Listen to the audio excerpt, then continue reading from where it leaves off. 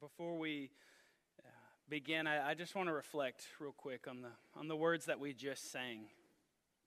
That hymn, I surrender all.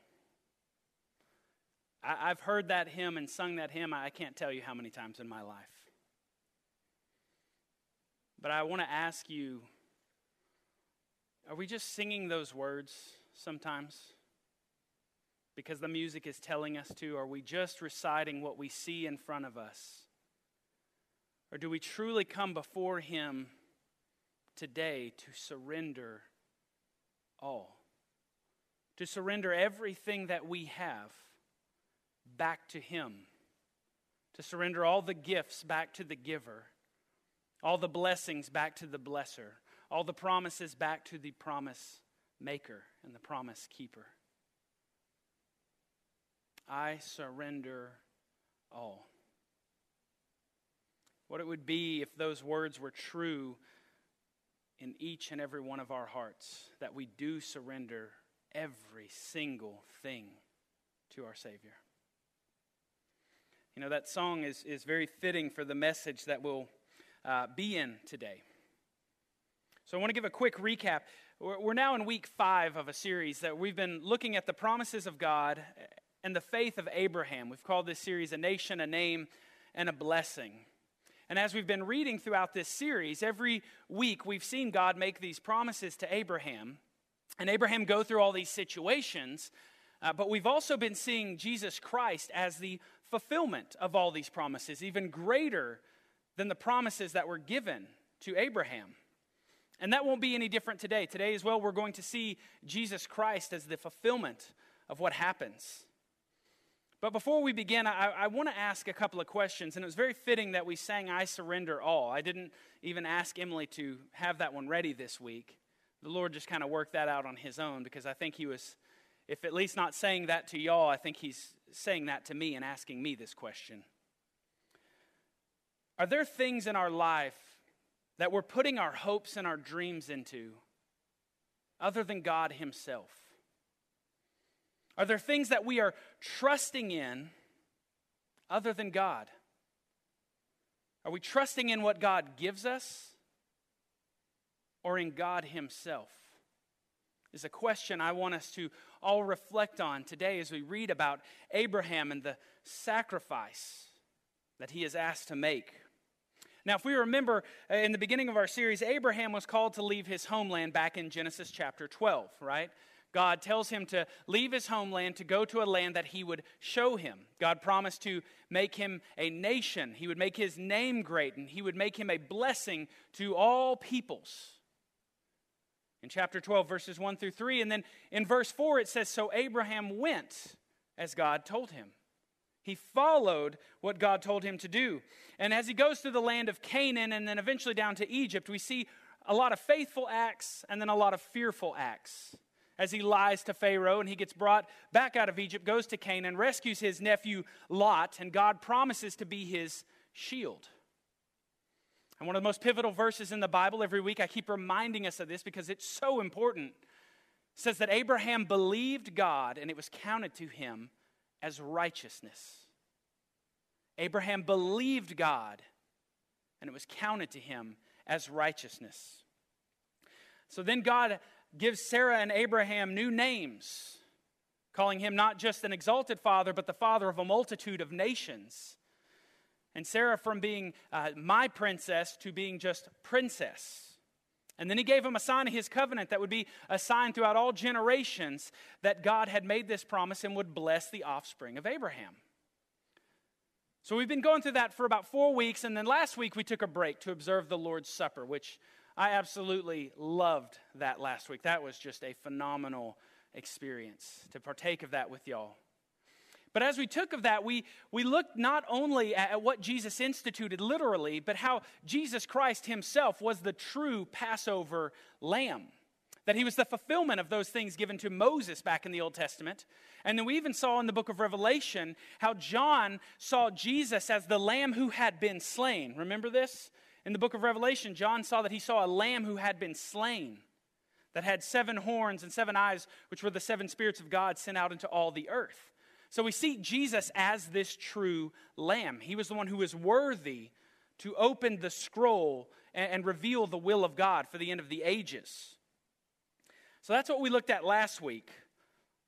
I kind of like how that tied into this week as well. I wanted to go into a whole different passage this week, but I got pointed to this one, and I think it's fitting how God tied all this together without really asking for my permission or my planning.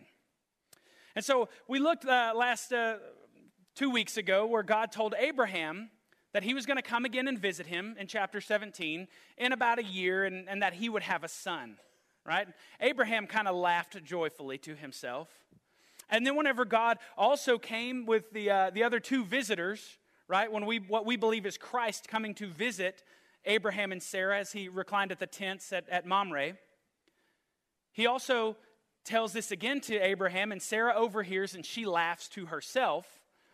And then God makes this statement. He says, "Is anything too hard for the Lord?" Now, if we remember this, it's been 25 years since the promise was made. Abraham was 75 when he was told to leave his homeland. He's now 99 years old. God's telling him he's going to have a child when he's 100 years old. And Sarah's not a spring chicken either. She's only 10 years younger than him. So she's 90. They laugh at this impossibility. But waiting for 25 years for God to fulfill his promise. That's a long time to wait on something, isn't it? You know, if you had to wait that long for anything, you would cherish it, right? If you had to wait 25 years for something, you would absolutely cherish whatever that gift was. I thought it was bad over this past year. Last year, I finished my schooling, finished everything I needed to become Dr. Glover. But because of COVID, I couldn't walk the stage, right? They had everything shut down. I had to sit in my living room and do a commencement ceremony virtually. Graduating sitting on your couch is just not an experience. It kind of felt cheap. I mean, in all honesty, I felt robbed. So I waited, and we'd get all these emails from the school, and they'd say, "Oh, we're not ready to have it yet. We're not ready to have it yet." So I'd get so frustrated. But I had determined in my mind I was going to walk that stage. I did the work. I did everything required. I was going to walk that stage. But I had to wait an entire year. And I'm telling you, that 1 year, I mean, it felt terrible. I mean, to wait on something for just 1 year, I can't imagine waiting for 25 years. Some of y'all ain't even 25 years old. Y'all don't even know what it means to wait 25 years for anything. I hardly do. That's another story. But anyways, but this happens. Isaac is born. The son that was promised to him is given to him just as God said it would be. So at the proper time, Sarah gets pregnant. She delivers this baby. His name is Isaac. He gets circumcised. And then when it's time for him to come and be weaned, probably, about 2-3 years old, whenever, he's weaned. And they have this son of promise that is given to them. Can you imagine how great it felt to hold that baby in your arms? To be Abraham or Sarah and to hold that infant and to look into his little cute baby eyes and chubby cheeks and know all the promises of God are going to come through this kid. And he's yours. That's the baby you hold and that you raise. What a wonderful thing it must have been to have that son and to love that son. Now, there's a few other things that happen in the text. I'm going to skip over, and I recommend going back and reading these. Go back and read, from chapter 17 where God makes all the promises, all the way through where we're going to be today in chapter 22 to get some of the details. But long story short, there's a whole issue where after the visitors come and tell Abraham he's going to have the kid in a year, they go down to Sodom. Some angels rescue his nephew Lot. Abraham intercedes for Sodom because he doesn't want it to be destroyed. Lot's family makes a lot of bad decisions. I'm just going to skip over that completely right now. Sodom gets destroyed. Abraham deals with this king named Abimelech. He does some of the things that he did with Pharaoh as well. Isaac gets born, and then Hagar and Ishmael get cast out. Remember, Abraham and Sarah at one point concocted this plan to bring about God's promises in their own way, right? She gave him her servant Hagar for Abraham to have a son with. Maybe Abraham could have a son with her, and he did. And that was a really bad thing. We're not going to get into that today, but they end up getting cast out. Sarah says, "Cast out the slave woman and her son, for he will not inherit with my son Isaac." And God tells Abraham, go ahead and do that. And God took care of Hagar and Ishmael. God took care of them. But they were no longer in the family of Abraham. Abraham had cast them out. And now after all these things is where we're going to pick up today in chapter 22, verse 1. To give a quick little bit of context, we don't know how much time has actually passed between the casting out of Ishmael and dealing with Abimelech and things like that. We don't know how many years have passed, but unless we are to think that Isaac is still like a little bitty child, I want to note a couple of things. Isaac is going to go on a 3-day journey with his father. Isaac is going to carry the wood for a sacrifice up a mountain. And he's going to ask his dad a few questions. So does that sound like a small infant at all? No. It doesn't even really sound like a young boy to me. It kind of really sounds more like a teenager, if not a young man. So that gives us a little bit of context before we start this. But we don't really know how old Isaac is right here. A couple of words, if we go back and doing what words mean in etymology, when he calls him a lad, there's some young men he takes with him, it's the same word. We have no idea how old he actually is at this. You could think anything from being a teenager, like Cameron's age over here, to being a grown man like myself. Anything in between is probably conceivable. And so we're going to begin in verse 1. We're going to read quite a bit today. I tried so much. I try to condense these down, because nobody wants to sit and hear a sermon for an hour and a half. Unless y'all do, raise your hand, sign up, and I'll just go really long today. But trying to condense this down, I just couldn't. There's so much good stuff here. And as we read every single thing we read, we're just going to see Jesus Christ in every single verse today. If you read this and you don't see Jesus, you've missed the whole story. You didn't even read the story if you don't see Jesus in almost every single word that we're going to read today. So beginning in verse 1, Genesis 22 says, "After these things, God tested Abraham and said to him, 'Abraham,' and he said, 'Here I am.' He said," God saying, "Take your son, your only son Isaac, whom you love, and go to the land of Moriah and offer him there as a burnt offering on one of the mountains which I shall tell you." So Abraham rose early in the morning, saddled his donkey, and took 2 of his young men with him, and his son Isaac.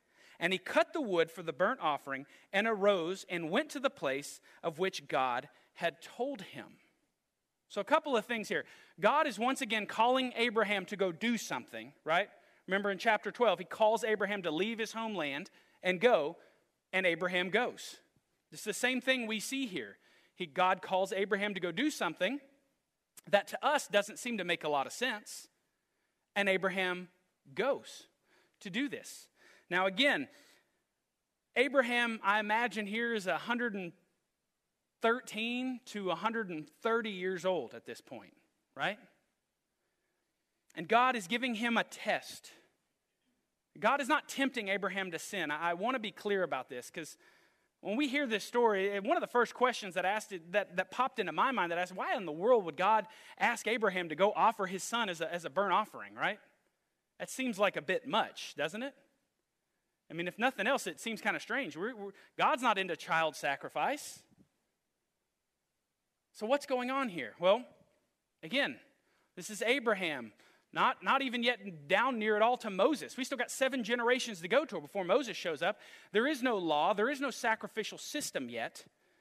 And we know that Abraham has been counted righteous by God, but we have no idea about the state of Isaac's faith, do we? We haven't been told where Isaac's at with anything. And so if Isaac has not yet believed in God and therefore been counted righteous, then Isaac still has the problem of sin in his life, doesn't he? If Isaac has yet to believe, then he still has sin. And what are the wages of sin? Death. So therefore, it's not wrong for God to call Isaac's sin to judgment. So lest we think that God's doing something evil or malicious here, the wage of sin is death.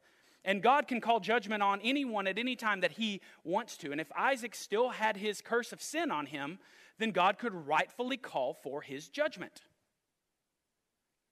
But again, this is the promised son, and this is a test for Abraham. This is a very difficult situation. It just doesn't make a lot of sense to us when we first read it. And he says, take your only son, Isaac, right? We mentioned Ishmael. Wasn't Ishmael also the son of Abraham? Well, not anymore. Abraham had already cast him off. Besides that, he was an illegitimate son. He was never the son of promise. Isaac is his son, the son of promise, the son who Abraham loves. Take your son, your only son whom you love, and go and offer him there as a burnt offering. So Abraham rose and went where he was told. Now, can you imagine what's going through Abraham's mind at this time? You know, without Isaac, there's no hope. Without Isaac, there's no future, there's no promise, there's no fulfillment. Without Isaac, there's nothing. From a human perspective, Abraham must have been like, God, don't you know what you're doing? Without this son, there's nothing. But we don't even hear an objection from Abraham here. It's interesting. And it says in verse 4, on the third day, as they're traveling, Abraham lifted up his eyes and saw the place from afar. Then Abraham said to his young men, stay here with the donkey. I and the boy will go over there and worship and come again to you. And Abraham took the wood of the burnt offering and laid it on his son Isaac. And he took in his hand the fire and the knife. So they went, both of them, together. Now, we know a sacrifice is coming, right? Abraham's gotten the wood ready. He's gone on this 3-day journey. Again, the whole time in his mind, Abraham, what is going on in Abraham's mind? Can you imagine at all? Can you imagine what's going on in Abraham's mind? Yet whenever he gets to a point where he wants the servants to stay behind, look at what he tells them. He said, I and the boy will go over there and worship and come again to you. Hang on. Abraham knows he's got to offer his son as a burnt offering, right? But then he tells them, we're going to go over there and do what God said, and then we're coming back. This defies all human logic, doesn't it? Defies all reason. How can they both come back if one of them's dead? Well, the author of Hebrews tells us that in Hebrews chapter 11, verse 19, it says that Abraham, considered that God was able to raise the dead. Now, there's really no precept for this. There's really no logic for this. Why would Abraham even think this? It's not like God had shown him this before. It's not as though God even said that this is what's going to happen. What it was is that Abraham believed the promise of God so much that he was going to bless him through his son Isaac, that even if Isaac died, the blessing would still come through him. That's how much faith Abraham shows in God at this. And then as they go, it says that Abraham took the wood of the burnt offering and laid it on his son Isaac. If that does not remind you of Jesus Christ carrying his own cross, that wooden cross up the hill to where he would be murdered and die, this is exactly what the Bible is teaching us here. Every bit of this story points us to Jesus. It points us to a father who's willing to give up his son. It points us to a son who's willing to die and be obedient to his father. Just as John 19:17 tells us that Jesus Christ went out bearing his own cross. This is Isaac with the wood for the sacrifice on his own back, climbing up the mountain with his father, who has the knife in one hand and the fire in the other. And what do those things represent? Fire represents judgment and testing, right? And a knife is an instrument used for killing. Same thing with our Heavenly Father at the cross of Christ, who tried him by fire, put him to our judgment, and had him die in our place. But Abraham believes that even if his son dies, when he obeys God, he and the boy will still come back to them. Picking up in verse 7, as they're going, Isaac asks his father, he says, "Behold the fire and the wood, but where is the lamb for a burnt offering?" Isaac's obviously old enough to put two and two together, right? Isaac doesn't know exactly what they're doing. But he asks his father, "Where's the lamb for a burnt offering?" And we don't have to ask that. We know what's going on here. We know what God has told Abraham. But his response, listen to Abraham's response here in verse 8. Abraham said, "God will provide for himself the lamb for a burnt offering, my son." So they went, both of them, together. You know, in this story so far, we've yet to hear any fear out of Abraham, right? We've seen Abraham act fearful in the past. We've seen him lie to Pharaoh. We've seen him do deceitful acts in that way. But here, he seems to have complete and utter faith in God, even at things that God hasn't necessarily spoken to him yet. He says that God will provide for himself the lamb for a burnt offering. We don't hear Abraham objecting. We don't hear Abraham trying to change God's mind. Instead, he obeys in action. He trusts in God. Regardless of what's going on and regardless of what's been asked of him, he trusts completely in God. Now looking at verse 9, it says, "When they came to the place of which God had told him, Abraham built the altar there and laid the wood in order and bound Isaac his son and laid him on the altar on top of the wood. Then Abraham reached out his hand and took the knife to slaughter his son." Remember the context we have here. This man's at least 113 years old, right? If I put Cameron up against somebody who's even about the age of 70, do you think that would be a real difficult struggle if Cameron wanted to get away from you? I bet he could squirrel right out of that, couldn't he? Without even trying, he could get out of it. So this makes me wonder about what's going on with Isaac. It says that he bound him up and laid him on the altar. There's no indication of a struggle here. There's not even a word raised against his father here. Scripture doesn't even tell us that he even asked his father a question about this.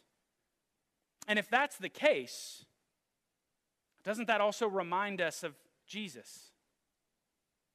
Doesn't that also remind us that it says in Isaiah 53 when it said he opened not his mouth? Isaiah 53, talking about Jesus Christ, says that he was oppressed and he was afflicted, yet he opened not his mouth, like a lamb that is led to the slaughter, and like a sheep that before its shears is silent. So he opened not his mouth. And then continuing on in verse 10, as we're looking at this and considering the story of Isaac to point us to the story of Christ Jesus, looking in verse 10 says, "Yet it was the will of the Lord to crush him." That's his own son. Jesus Christ is the only Son of God, and yet it was his Father's will to crush him. He has put him to grief when his soul makes an offering for guilt. That means dying, spilling his blood.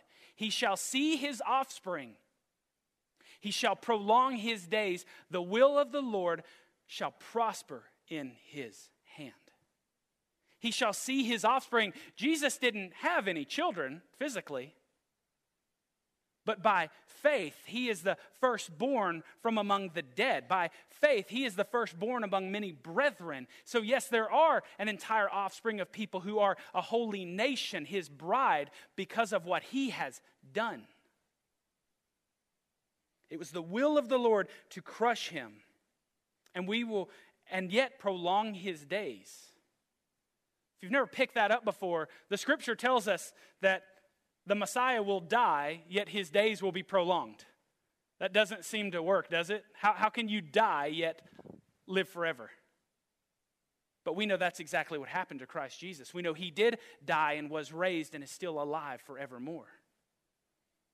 And the will of the Lord will prosper in his hand. Like we discussed last week, Jesus Christ is the one who approached the throne and took the scroll sealed with 7 seals from the hand of God the Father. At the throne, he took it and opened it because he was the only one worthy under heaven and earth to open that scroll. And in verse 11, as soon as Abraham has reached up, he has taken the knife to slaughter his son. Abraham is going through with this. Abraham, it doesn't say that Abraham's sitting there hoping God will back him out of this. It doesn't say that. The Bible actually tells us he raised it up to slaughter him. And yet in verse 11, but the angel of the Lord called to him from heaven and said, Abraham, Abraham. And he said, here I am. He said, do not lay your hand on the boy or do anything to him. For now I know that you fear God, seeing you have not withheld your son, your only son, from me. Now, God knows everything, right? There's nothing he doesn't know. And so this word here, when it says, now I know, that's not just to know in the mind. It's an experience. It's an experiential knowing. Abraham has not just shown his potential, but has walked out the actual and demonstrated what was in his heart to God. His faith is living and active, and God has walked with him in that.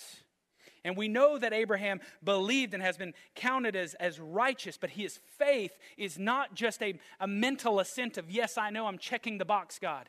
But it's a faith that causes him to follow God in every single thing he does. And so the angel of the Lord tells him to stop right before he's about to do it. And then it says, don't harm the boy. And I love this in verse 13. It says that Abraham lifted up his eyes and looked. Behind him was a ram caught in a thicket by his thorns. And Abraham went and took the ram and offered it up as a burnt offering instead of his son. So Abraham called the name of that place, the Lord will provide. And as it is to this day, on the mount of the Lord it shall be provided. The angel of the Lord tells Abraham to stop, don't harm the boy, because God has something else in mind. Right? We know that Isaac does deserve to die because, like all human beings, Isaac has sin in his life. Yet when the time of judgment comes, rather than strike the boy down, God's going to provide a substitute instead. And I love how Abraham looks up, and behind him is a ram caught in a thicket. Thinking of Christ Jesus, who's the lamb that was given for us, right? Behind him, through his lineage, through his offspring, Abraham, Isaac, and Jacob, all the way down through David, all the way down through Mary comes this man, Christ Jesus. Behind him is this ram. A ram is a lamb who's a grown, mature adult that has horns, right? Remember, John said, I saw a lamb that was slain in the book of Revelation, and he had 7 horns. Rams have horns, usually only 2, but there's some metaphor there in the book of Revelation. He's caught in the thicket, this bramble, by his horns, not by his feet, but by his horns. Where are horns on a ram? On his head. Think about that bramble being on the head of Christ, the crown of thorns that was placed on Christ Jesus. God could have had that ram get caught up in that thicket any way he wanted to, but yet it was by his horns on his head. That should draw us immediately to think about Christ Jesus. So he takes the ram and he offered it instead of his son. And just as Abraham did not withhold his son from God, God did not withhold his son from us. Jesus Christ, who was willing to die in our place so that we didn't have to come under the judgment of God, God has provided for us a lamb to be sacrificed instead of us having to die. And now, if there's any human being that dies and is judged for their own sin, it's because they have rejected what God has provided for them. If you die and face the judgment of God, it's because you rejected what was freely given to you. You rejected what was freely offered to you. He has provided. And the only way we face judgment is if we reject what he has given. And we say to him, no thanks, God. I got this on my own. And then in verses 15 through 19, I'm not going to go through them all the way, but there's a blessing that comes. The angel of the Lord appears again to him and blesses him because he did not withhold his only son from him. He blesses him, and he says he's going to multiply his offspring, and all the nations will be blessed. And again, we know that this is all pointing to Christ Jesus, and that all the peoples of the world, not just the Jews, but the Gentiles, everyone would be blessed through his offspring, eventually Christ Jesus. And again, God did not withhold his own son from us. So Abraham did this by faith. By faith, he believed that God could raise his son from the dead. But how could God be God to a dead son? How could nations come from a dead son? How could a dead son inherit all the promises of God? And yet that's exactly what happened in Christ Jesus. He did die.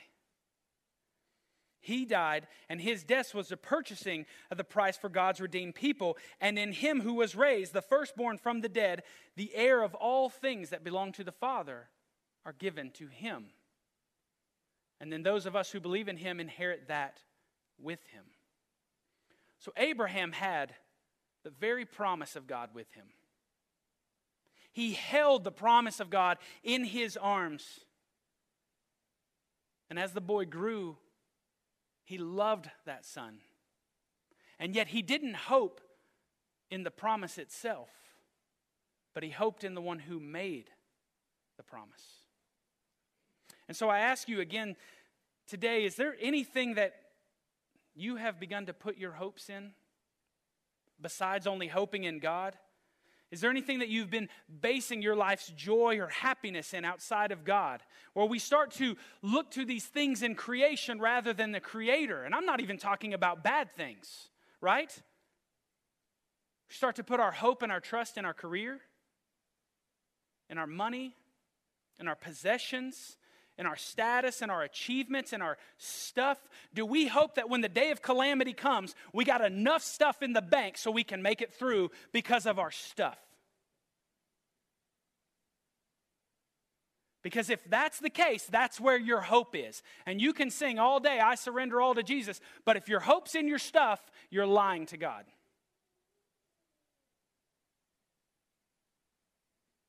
I'll freely admit that I'm tempted to do this a lot. To put hope in stuff and things.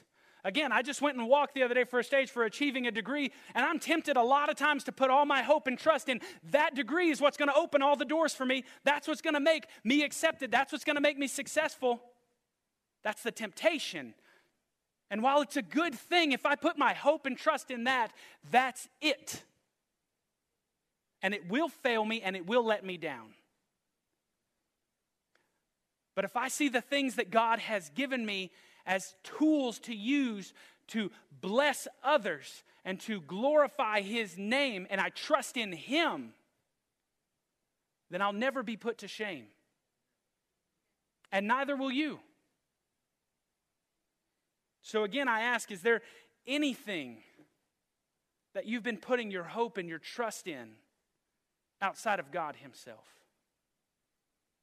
And what I'd like to do this morning as we go into our time of invitation is I'd like to offer a time that if you have done that with anything in your life, if you've put your hope into career, to money, education, status, success, achievement, possession, anything, if you found yourself putting your hopes in this, today I want to invite you to come up here and offer that back to God. I'm not saying it's wrong to have those things, but I'm telling you it's very wrong to put your hope and your trust and your joy into those things rather than in God Himself. So as we sing during this invitation time today, if you have done that with anything in your life, I invite you to come and offer that back to God, to take its rightful place underneath God and to be used for His glory and others' good. As we sing.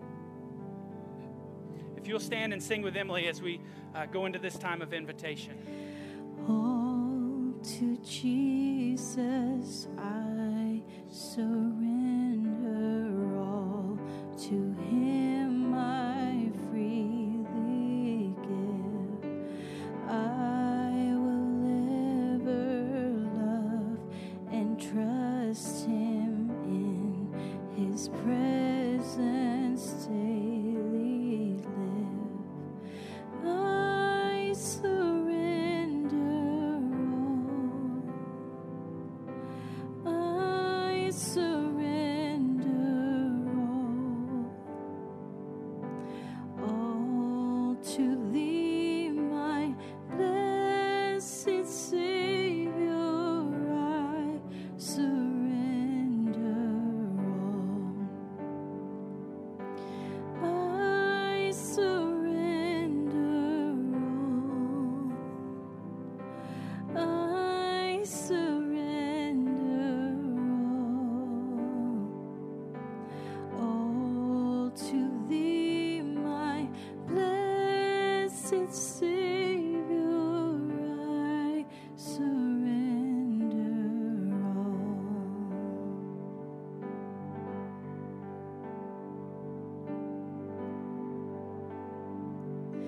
all to Jesus I surrender. Humbly at His feet I bow. Worldly pleasures all forsaken, take me, Jesus, take me now. I surrender all. I surrender all to Thee, my blessed Savior. I surrender all. Amen. Let us pray, church.